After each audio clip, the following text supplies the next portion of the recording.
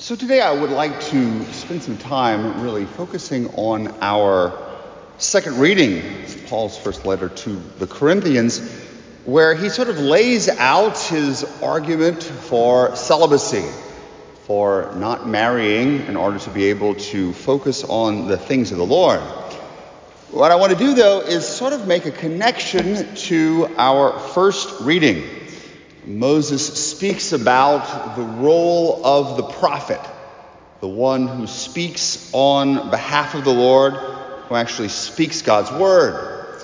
And so putting those two together, a reflection on the prophetic dimension of celibacy. The prophetic dimension of celibacy for the sake of the kingdom.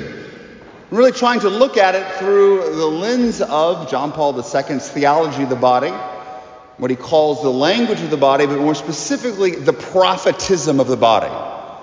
That the body itself and the language that has been inscribed into it, in our bodies as both male and female, speaks a certain language. By calling it the prophetism, he connects it to the Old Testament. The way the prophets in their words, but like Ezekiel, also in their bodies, spoke God's word to Israel.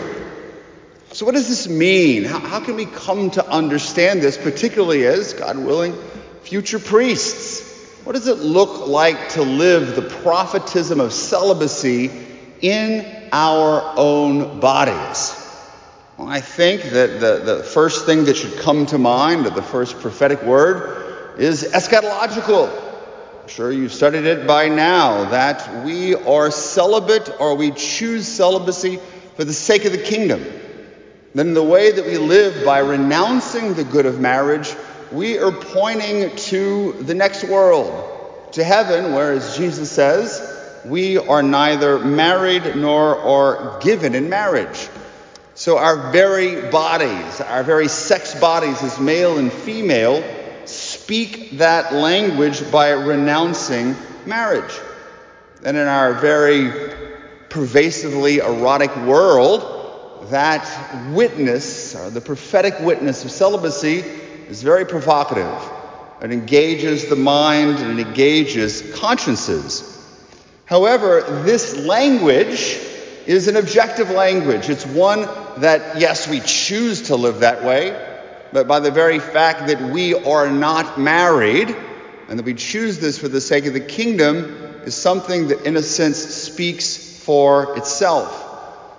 But in my reflecting on this, and maybe drawing from some of the notes from sexual ethics, I realized that the body also can have two other prophetic dimensions. I'm sure it can have a lot of more than two prophetic dimensions, but two that I want to focus on today that are more subjective. That we do take and we speak ourselves, that we have to intend to do it. And the first is through the eyes. The way that we see the world and the way that we see others speaks a prophetic word. Our celibacy speaks through, our chastity speaks through the way that we look at other people. We know the Beatitude, blessed are those who are pure of heart, for they shall see God. And also, because you are seeing God, you are going to be able, through your purity of heart, to see others as God sees them. To actually be able to convey the sight of Christ and show others the way that they are seen. So celibacy is not just about the renunciation of the good of marriage, but it is an appeal to the heart. It's about the way that we see others, and that sight comes from our heart. Father Paolo Prosperi, who teaches at the John Paul II Institute for Marriage and the Family in Rome, writes beautifully about this, about how our sight conveys the sight of Jesus. He writes, how did Christ see and love people? How did he gaze upon the world? Christ saw everything, the flower, the bird, the Samaritan woman, as well as each one of his disciples, as a gift of the Father. It's coming to him, as it were, out of the bottomless mystery of the Father. Better yet, Jesus saw his disciples as a gift of the Father entrusted to his care, as a gift to be cared for and to give his life for. And so, through this prophetism of the body, through the prophetism of celibacy, we are able to see others as gift. This person is mystery, not as objects, not as things, and more importantly, to help them see themselves as Christ sees them. This is how the Spirit works through our eyes and through our vision. But third, and probably most importantly, the heart speaks a certain word. The heart is a prophet, not just in the way that we see other people, but in the way that we love other people. The way that we love others as celibates for the sake of the kingdom. It is a different way of loving.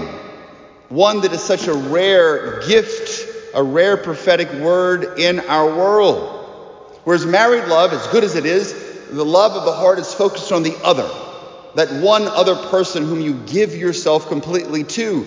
But the love of the one who lives this prophetism of celibacy has a heart open to all. The love of the celibate speaks an expansiveness of love, a love that does not grasp, a love that does not hold on to the beloved.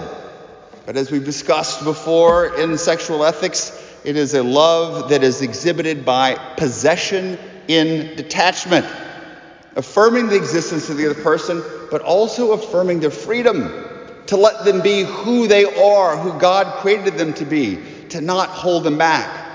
For those who haven't read it, Pope Francis's Patris Corde on St. Joseph talks so beautifully about this, how Joseph is the most chaste father, and his expansiveness of the heart loved others as God loved them, with the very heart of the Father, a heart that is open to all, a heart that does not grasp.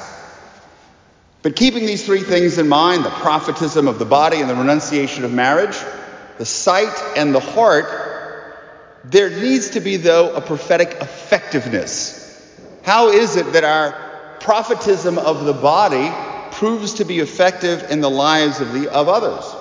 Without a doubt, there's got to be the grace of the Holy Spirit, the Spirit moving in our lives. But I think we can see a hint of this answer in today's gospel.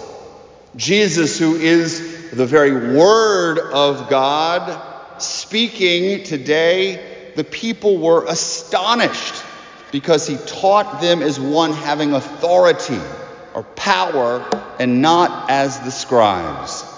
This is exhibiting Jesus' own confidence in his identity, in his mission, and in his ability to speak effectively to those whom he encounters. And so for the celibate priest or the seminarian who is growing in this discipline, we have to realize that when we see, when we love, when we exist in our bodies, we have to do so with authority.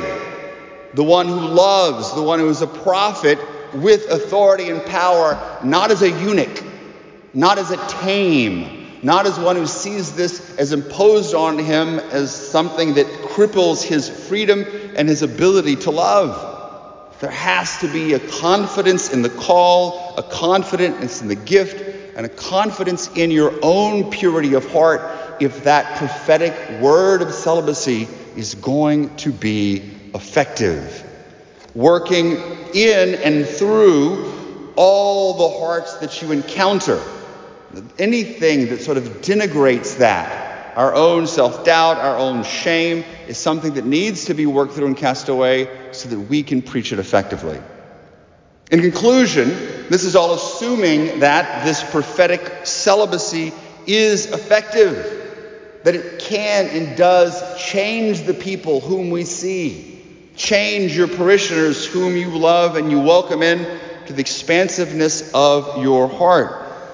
But the reality is, it doesn't happen overnight. It doesn't happen for the first time you get in the parish and you begin to see and love people. It takes time. It often takes years of work, of seeing the other, of loving the other, of being present to them for you to be able to see fruit, growth, or change, to break down that hardness of heart that we heard about today in the responsorial psalm, of so many who are skeptical of the church, so many who are wounded by others. And like the prophets of old, some will reject that message. There is no doubt. Be prepared for it. But we do not give up. We press on in hope and believing that the prophetic word of celibacy lived well and loving well in the world is the witness, is the word that the world and church needs today. Amen.